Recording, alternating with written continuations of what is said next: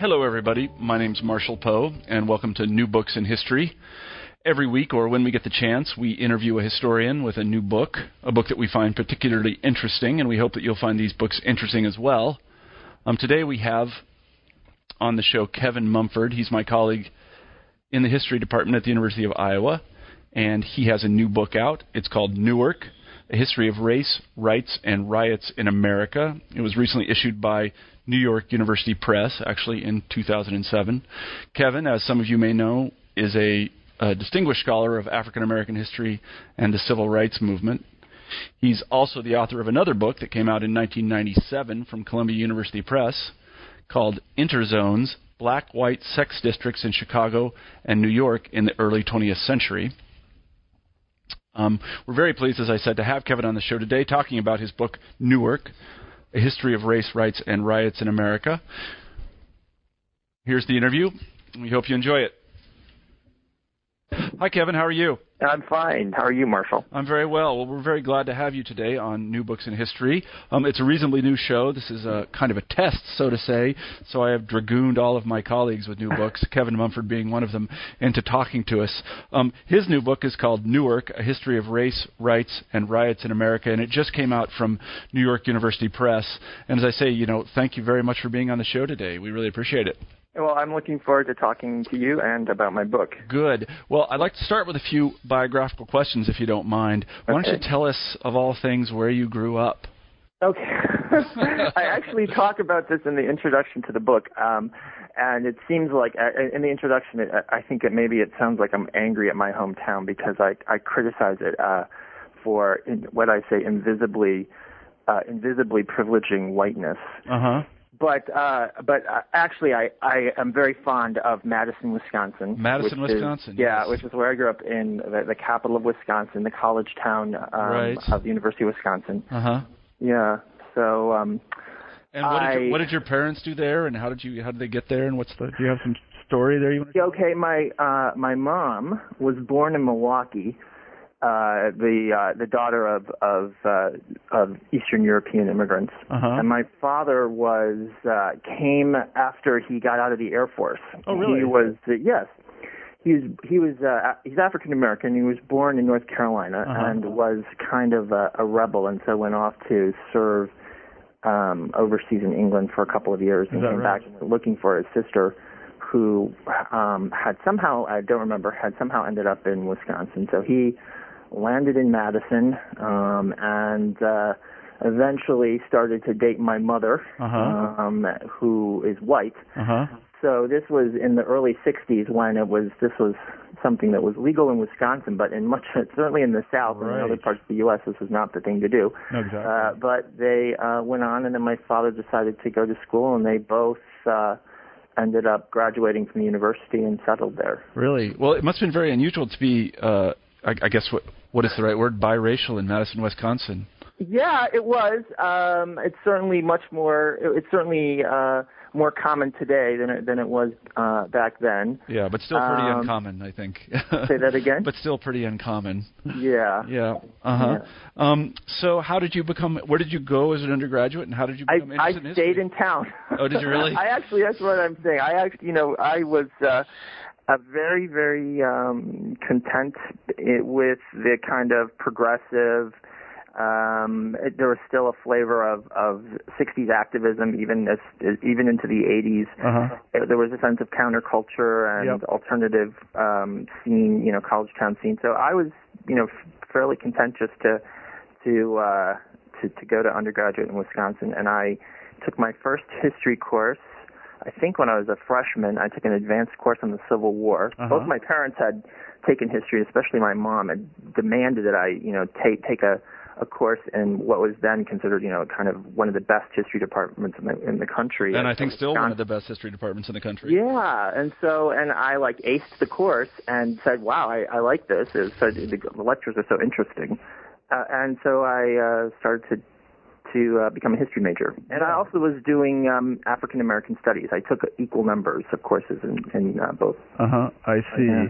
I see. So they had an Afro-Am division there, or department? Yeah, African American studies was A large department. I mean, for a Midwestern school, it was founded back in the late 1960s, Yep. and it was had a number of top scholars in civil rights and African American literature, and so I combined that with legal history. I was really interested in kind of Constitution and civil rights issues. Well, it shows in the book, actually. So let's move forward a little bit, and then you knock 'em dead in Wisconsin and go elsewhere for graduate school. Where did you go?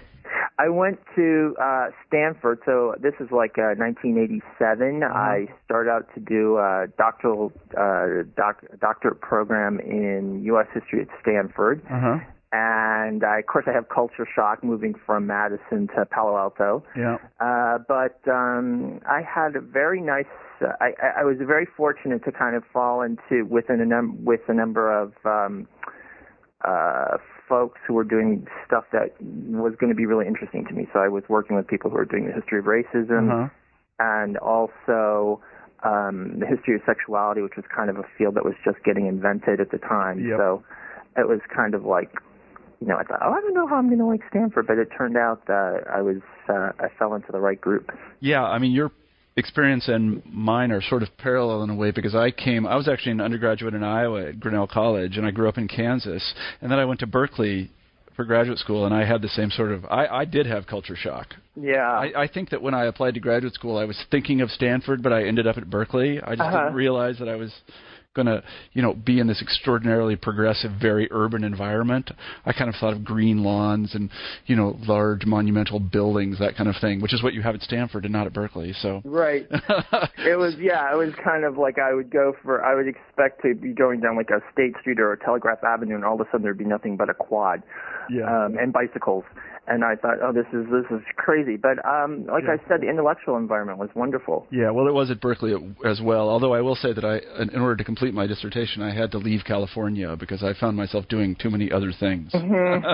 Yeah, that's one danger. I actually did finish up my dissertation back home in Madison. Oh, did you really? Yeah, no, I finished mine in Massachusetts, where the winters are bad and the summers are worse, and the people are not as nice. Don't tell the people of Cambridge I said that.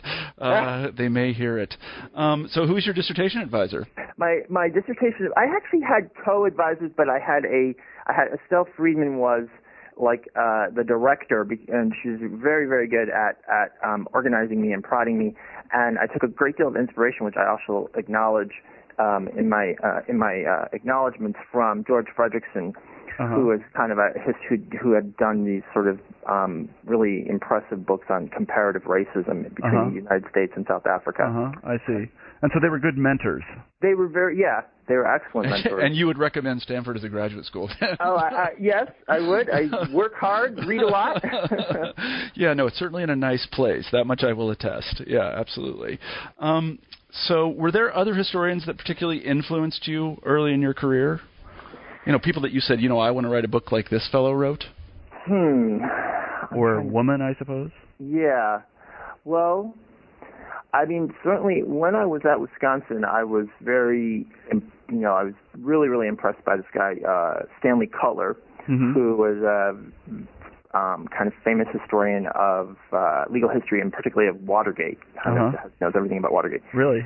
And then at the same time, I was reading these essays by Martin Duberman, and he was a very early writer on gay history, and I was really impressed with the sort of just the way he wrote. And I mean, he had done these sort of biographies on like mid-19th century WASPs and reformers, and that wasn't very interesting. But when he would start to write about gay history, there was a certain flair and a certain engagement in his writing that I found very moving. Not to digress from the book, but this is very interesting because I remember when I was at Berkeley, gay history as such was just getting started. Who are the founders of gay history? I don't really know, but I do remember there were graduate students who had come to Berkeley in the mid-'80s. Michel Foucault had been there. Right. And he was one of the pioneers of gay history, but I don't really know who picked up the torch thereafter. Well, it was, it's slow to develop, and I think certainly in the United States it was Martin Duberman used his visibility and had started to write essays, but hadn't written full-length monographs yet. And then a man named Jonathan Katz in New York had done these anthologies which had tons of documents. And so that was really the kind of framework, was just kind of documentary histories. And then John D'Amelio wrote a book that came out around 1982 on social movements and gay politics. So I would say that those are, and then as you pointed out, the theoretical foundations of people like. So is there an institutional structure now for gay history? Again, I'm sorry about these tangents, but I just don't know. Yeah. I think, now I think the history of sexuality has become a much more popular field. Graduate students can work in the social history of sexuality and cultural studies and feel like they can get jobs. So now I think the institutional framework is within history departments and literature departments. And there's also a couple of journals. There's the Journal of History of Sexuality, which is like the first.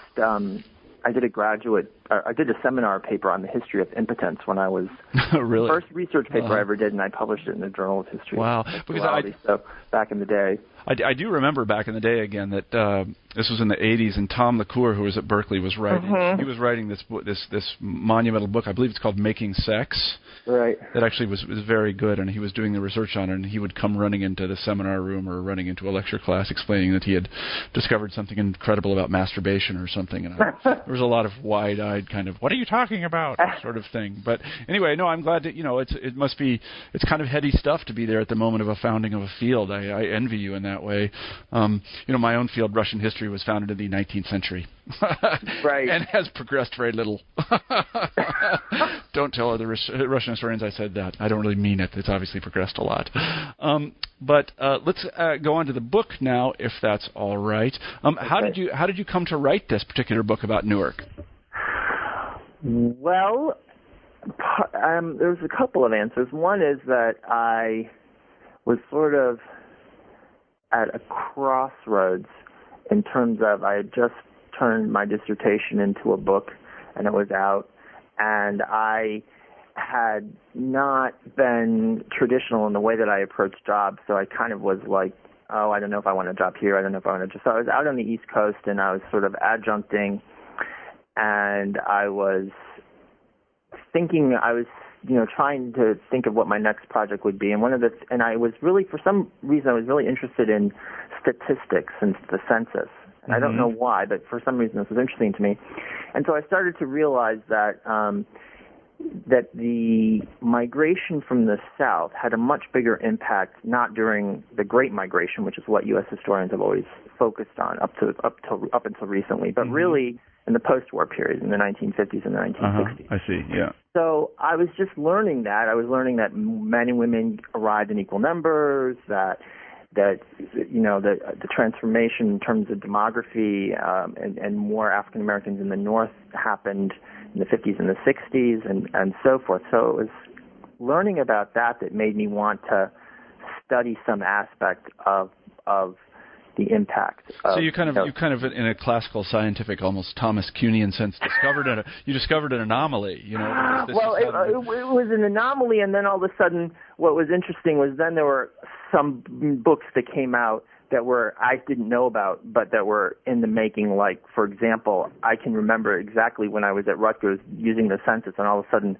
I checked out a book by Thomas Segru, which has become the book on black urbanization and deindustrialization, which makes it precisely this, not exactly this point, but it's set in the post-war period in the 40s and the 50s. And so, but I was still, so this sort of began to tune me into sort of these issues. And meanwhile, I got a teaching job at Rutgers Newark, in Newark, New Jersey. And so I started to read the African American newspaper there during the summer. And it was either when I was teaching or right after I was done teaching or something like that, and with that semester. And so I discovered all these really interesting stories of people that were complaining about segregation and Jim Crow and in public accommodations in the 1940s. Right. And I was not prepared. I had not expected this. And then I didn't really see this kind of discussion in the literature or in Sadhguru's book or in other people's work of, just this kind of extensive, almost caste-like segregation of blood, of swimming pools, of department stores, of coffee shops, of restaurants, over and over and over again in a northern city in the 1940s. Why do you think, just to digress again for a second, why do you think it didn't get very much attention? I'm not sure. It's hard. First of all, I think it was because people had African American history has been relatively slow to develop, and it's picked up a lot of steam in the last 10 years. Yep. But we're talking about that everybody followed the kind of what was already there, which was the old Carter G. Woodson, who's a founder of African American history, who wrote about the Great Migration at the time. And so people just began to, in the midst of ghettoization in the 60s and the 70s, they thought, oh, well, how did this form? And so they went back to the initial blip of Southern in-migration and kind of left it at that. And so that's kind of just where it had been in many different cities. So every city, Pittsburgh and Chicago and New York and Milwaukee, each person, it was kind of like this factory of great migration studies. Right. And so then what you discovered was that there was a large and sort of unseen influx of African Americans from, I guess, the South to these northern cities during and after the war. And this hadn't really been paid attention to. Yeah. And then and continued and accelerated. And without, in the 50s and the 60s, without the push-pull, it would always been, because there was war and there was a shortage of European labor, there was a pull factor of, of factories needing laborers, and so therefore African. But there was this is during deindustrialization, and yet you still have, increased percentages of black migration. Yeah, I see what you mean. My impression, again, as somebody that really knows quite little about these things, was that the Great Migration moved those African American populations into the northern cities, and then due to white flight after the war, ghettos appeared, or they were ghettoized. But you tell quite a different story, if I'm not incorrect. Yeah, I don't think that's all true, but the story is one of sort of intent, a lot more sense of agency. That is, African Americans seeking out the cities, choosing to stay in cities. You look at some of these race relations polls or surveys that are done by the cities in the 50s and then after the riots in the 60s. And African Americans are, saying that they are happy to be in Newark. They have no intention of moving. They don't want to move to the suburbs for many reasons. Maybe they don't feel welcome, but also because they have a real stake in the civic culture and in the vitality of the city. Yeah, I see what you mean. So could you be a bit specific, just so that people understand? Because, my own impression is that people forget what Jim Crow looked like. Because it's just so far from our mentalities now. But could you describe some of the forms of segregation and racism that you discovered in Newark during World War II and immediately after? Yeah, well, there was segregation in, really in everything. So there was segregation in swimming pools. There was a black swimming pool, and there were white swimming pools. There were bathhouses that had gone up in the late 19th century, and I believe only one of the bathhouses admitted African Americans. There was segregated Red Cross facilities. There was a black YMCA and a white YMCA. And also, even though in the late 19th century, in 1883 and in 1884, they had passed equal accommodations laws, state-level equal accommodations laws. Yep. And also a measure for African Americans to have access to education. There should be no barring of African American children in education to any public schools. there was still almost total segregation of schools, so that by the time of the early 1940s, the NAACP sends in investigators across the state of New Jersey, and they write up, dozens and dozens of cases of townships and so forth that have completely segregated schools. So there are absolutely no white. There's a black hospital into the 1940s. Really? Yeah. African American doctors cannot practice at the white hospital.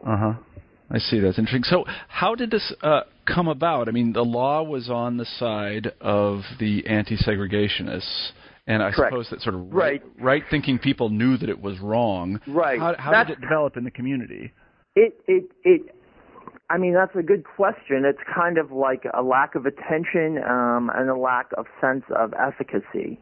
So one of the things that I argue is, how can you have equal accommodations legislation for 40 years and yet have rampant segregation? Yeah, that's pretty much exactly what I'm asking. And one of the answers is that there's not a whole lot of African Americans at the time. So you kind of think about it, well, if there isn't a huge community, if it's really only 5% of the total population, right, it's hard to stand up for yourself. Right. And then even as the population gradually increases from 3.5% to 5% or to 7%, where's the sense of, where's the ideas, where is the ideology coming from that you deserve this and that you're going to challenge, and that this is absolutely wrong to have this kind of separation and this kind of deference. And I think that comes about in large part because of the war, and that people take this, the idea about mobilizing for democracy and mobilizing against fascism and against Nazism. And it's clear that when you read the black press, they're very aware that Hitler is a racist, that Hitler believes in theories of blood difference and in Jewish, racial inferiority, and that we are to fight this as the worst evil. And yet, how can we go on and proceed in a segregated fashion? And how can we,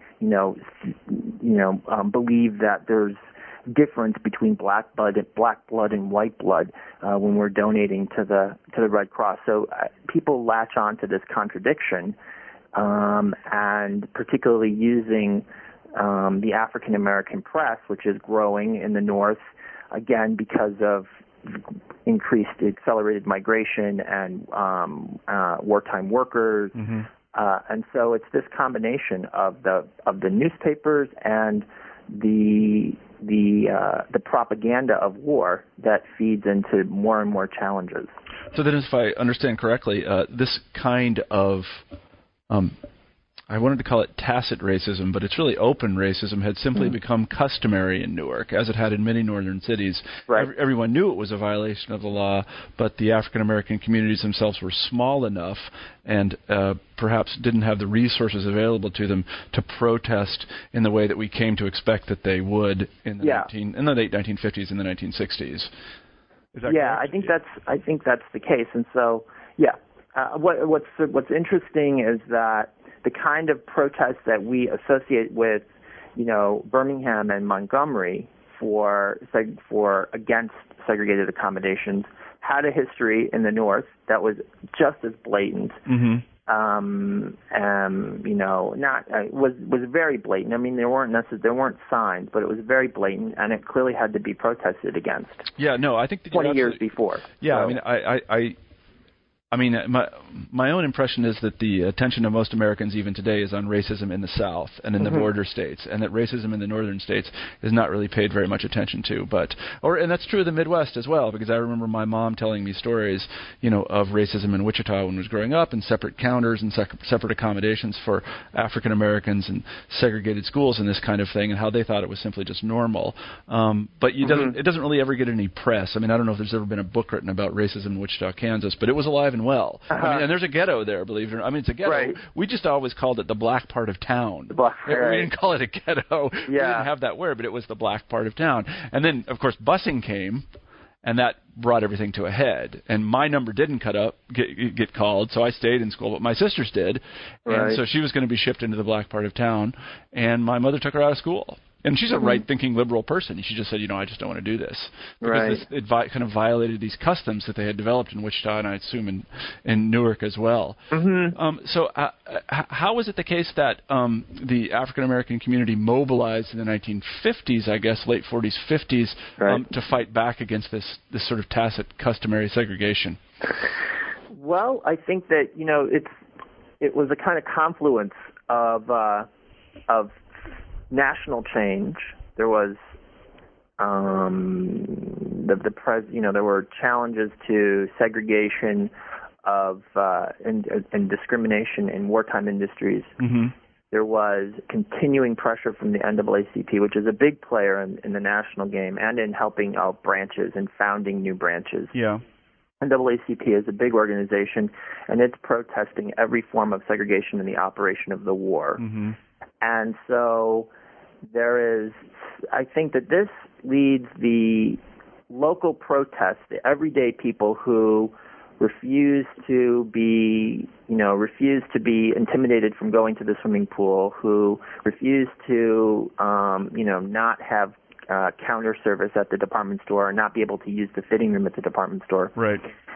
They feel mobilized, and at the same time, there's local efforts to have to remember. I mean, basically to revive the anti-discrimination legislation and to start enforcing it. And so the state legislature, with the help of an African American representative from Essex County, which is a county that's within where Newark is, introduces strong anti-discrimination legislation, and so by 1945 you have a division against discrimination, and the same sort of thing happens in all kinds of states. So all of these divisions against discrimination or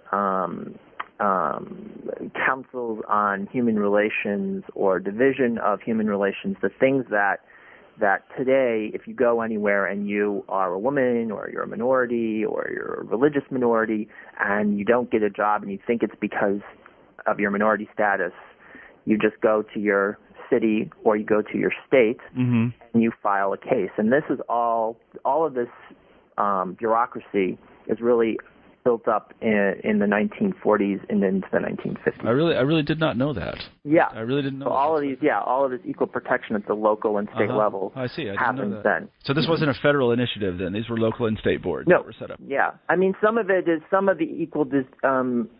employment discrimination. The idea for it. And the language, and I'm thinking that the operation of the day-to-day administration of this starts with, Roosevelt's executive order, right, that you can't have discrimination in wartime industry. Right, exactly. Since you do mention Roosevelt and wartime industry, one of the things that I found interesting in the book was that there were no riots in Newark during the war. And if my dates are correct, there were large riots in Detroit, and was it Los Angeles in 1943? I don't really remember, but there were several large... Yeah, there were riots in different places, yeah. And why not in Newark? Why didn't any riot break out there in 43? Or is that the next book? Why no riots? Yeah, it's hard to say. I would guess that people link the riots in Detroit to probably more African Americans in Detroit and Harlem, larger numbers and concentrations. Because still, in 43, what percentage of the city was African American? It was still reasonably small. It was really reasonably small. It was 15, 20, 30%. I don't really remember. Oh, less than that. I would say it's about 17% in 1950. So in 40, it's probably about 8 to 10%. It's just so funny to think about. I mean, almost one of the things that makes your book interesting is almost everyone has been to Newark Airport. Yeah. And has spent some time in Newark. And, from the perspective of modern America, Newark is just a black city. We just think of it that way. It's right. This is one of the black cities. It's like Washington D.C. It's like it just isn't that way anymore. I mean, it wasn't that way. It happened in 1965. I just find that astounding that just think of it. I mean, in D.C. I used to live in D.C. and it was Chocolate City, and everybody that's just the way it was. It was a city that was sort of run by African Americans, but it used to be that way. And I guess Newark is in the same kind of boat. And I just find that absolutely fascinating, and where the historical perspective is so useful here, because we can really see the city in a different way. So during these initial phases in which there was a sort of resistance against these segregation policies, was there, this is sort of a leading question. This is before the development of militancy. Were there kind of accommodationist politicians and people that wanted to work within the system in order to change things for the benefit of African Americans? I'm thinking about the late 50s. Yeah. I think that the way that I talk about it is not as, I think somebody could walk into Newark or another medium-sized city in the 1950s and look at different, multiple layers of political activities. But in my narrative, what I see happening during the rise, particularly the big event for race relations in place in many cities, is the rise of urban renewal and public housing. Yeah, I found that fascinating, actually. And I think that I think that people are very optimistic. They're throwing their lot in with the public housing, and there's not the protest is for the integration of public housing, and that happens in Newark at least relatively. It moves at pace, and you get integration. And so there's a sense of working within the system. You get a city council member elected for the first time. You get a few people in the administration of the city. And so I think that there's a sense in which people are throwing their lot in with integration and waiting to see what's going to happen. I mean, I think also, just again, to touch on the historical perspective here, and one of the fascinating things about your book, I happen to know this as well, but those large housing blocks that we see and now associate with blight were in the late 1950s and the early 1960s seen as the future. They were where everyone was going to live. Yeah. And they were thought to be really kind of a magic bullet for urban renewal. Definitely. And not, Cabrini Green, and all the associations. They weren't like that at all. People thought, well, this is going to fix this problem. People are going to live cheek by jowl in these very nice modern apartment buildings, and we're going to have racial integration, and pretty soon all this is going to be over. But that's not the way it turned out at all. That's not the way, but it is, I mean, white administrations supported public housing in a big way, and they thought that public housing was really important. And the fact is that the housing stock in Newark was horrible until urban renewal. Yeah. People didn't have toilets, people didn't have heating systems. So this was a huge advance. So it was a huge advance, exactly right. So, gosh, we've had you on the phone for a long time already, and we haven't even got to the riots yet. So can you talk a little bit about the rise of militancy among this? Yeah, go ahead. All right. What I would say about the riots is that I had this kind of I had this expectation that the riots were kind of the equivalent of nationalism, that they were the expression of people being fed up with integration and so forth. And I basically go very strongly against that argument. I was surprised by how the riots seemed to be such a departure from the impulse of what we were just talking about with World War II, which was to be in the system, to have absolutely equal treatment, to be completely part of the culture, And what I realized that it was the same impulse, and that if you see the riots as another form of civil disobedience in which people are asking for participation in the democracy, and that when you go back to look at the causes of the riots, people are always talking about economic disadvantage. People are poor. People are in the ghetto, and so therefore they rioted. Or people are really alienated. The black rage argument, and therefore they rioted. Yeah. And what I saw was that what was wrong was that the local government, that the city was not responsive to the grievances, to the legitimate grievances, and to the desire to participate in the system. Right. And so that when you add police brutality, there's these strong arm tactics of an administration that is really not representative, that is all white in a city that has just become 51%, 52% black. That was a remarkable moment in the book. It's quite, there's no hanging on really, and so that's why. That's what happened, I think. Yeah. The lack of democratic participation. Yeah, no, I see just what you mean. I mean, it's a very interesting moment. One of the things I really appreciated about the book was the fact that you read the contemporary social science on these issues. And this was the heyday of positivist social science, and they would send, guys with horn-rimmed glasses out with clipboards on every corner to, count every manner of things. But it seems to me that they kind of got fixated on the black rage argument, that there was something dysfunctional about these ghettos. Right. And that was really the cause of the riots themselves. How did they glom onto this idea, and why couldn't they get off of it? Well, I mean, part of it is... I mean, these are people with big degrees from schools that, people really want to go to, and they're supposed to be the best and the brightest, but they don't seem to have ever talked to anyone, or I can't really explain it. Because it's hard to explain, and I've looked at it in different ways, and it's not... There's no easy... there's no easy explanation. One thing is that the different levels of representation, the media image of it and LBJ's image of it and certainly the white reactionary image of it all serves to kind of delegitimate any kind of civil disobedience argument. In other words, there is nothing legitimate, there is nothing reasonable in what is happening. Right. These are criminals. These are people who are just doing this so that they can loot, or they're just suicidal. They're burning down their own neighborhoods for no reason at all. Right.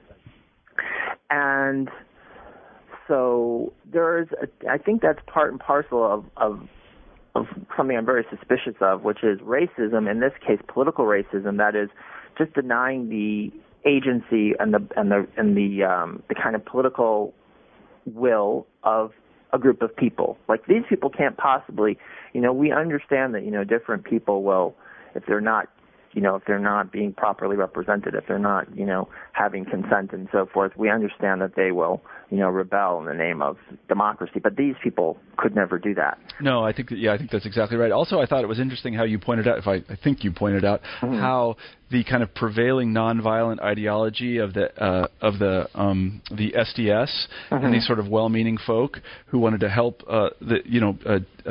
end segregation, how once it tipped over into violence, well, it was automatically delegitimized in that way. I mean, that was it. They just weren't going to go there, and I think that kind of it helped these kind of well-meaning social scientists toward the notion that there was just something wrong with these people, that they weren't properly acculturated into American society, and that they were just sort of inveterately angry, and there was nothing that could be done to appease them. Right, and yet the history isn't. That's not what was going on. There's just lots of deliberation. There's lots of people who are mobilized in Congress of Racial Equality, in the anti-poverty programs, the Great Society programs. So there's all kinds of people that are voting and are serious and are engaged, that are part and parcel of a civic culture, and who are just being, and in fact, what the other part of a riot is not just African American kind of civil disobedience, but the real issue of a riot is white brutality, white excess force. Yeah. So that's what happens is if you have white retaliation against stores, white retaliation for an injured police officer, injured or murdered, or not murdered, but killed firemen, and then you have this wanton firing into public housing structures. Right, exactly. Well, in that sense, the situation clearly gotten out of the control of the authorities, and by authorities, I mean either sort of level-headed black leaders or civic leaders themselves, because then it kind of becomes the war of all against all, and it becomes tit for tat. And you see, and this comes out in the book, where it's actually for some reason it kind of reminds me of a guy that was. He was a veteran of World War II, and he had fought on Okinawa, and he said, you have this notion of a huge battle, but he said that really wasn't the way it was at all. There was a little battle over here, where just these guys over there are trying to kill you, and you're trying to kill them, and there's a little battle over here, and there's lots of these things going on simultaneously. And our notion that somehow there's this global moment and it is imposed by historians or by the press. Really, it was just as you say. It was a group of people that were really angry because a fireman had died in a building, and they were going to go and pay back. It was payback time, and they were going to go find any black face they could find. Right. And there was no one that could control them at that point because the civic authority had broken down. So again, we've taken a lot of your time, but let me ask one more question. What were the results of the riots? Say that again. What were the results of the riots? I had an interview with somebody. I think the first interview I gave on Newark back in June, and he told me that he found this part of the book really depressing, and I think it is sort of depressing because the result of the riot is first and foremost the breakdown of the kind of interracial public sphere that had fed the challenges to various inequities, to various problems with the government. So there was all kinds of really interesting cooperation and demonstrations against employment discrimination, against housing policies, against more input into urban renewal, and so forth and so on. And the talk was not that of nationalism. It wasn't that of Black Power. It was a different kind of integration, people having more respect and dignity, and many different other kinds of discourses that I talk about in the book. And then after the riots,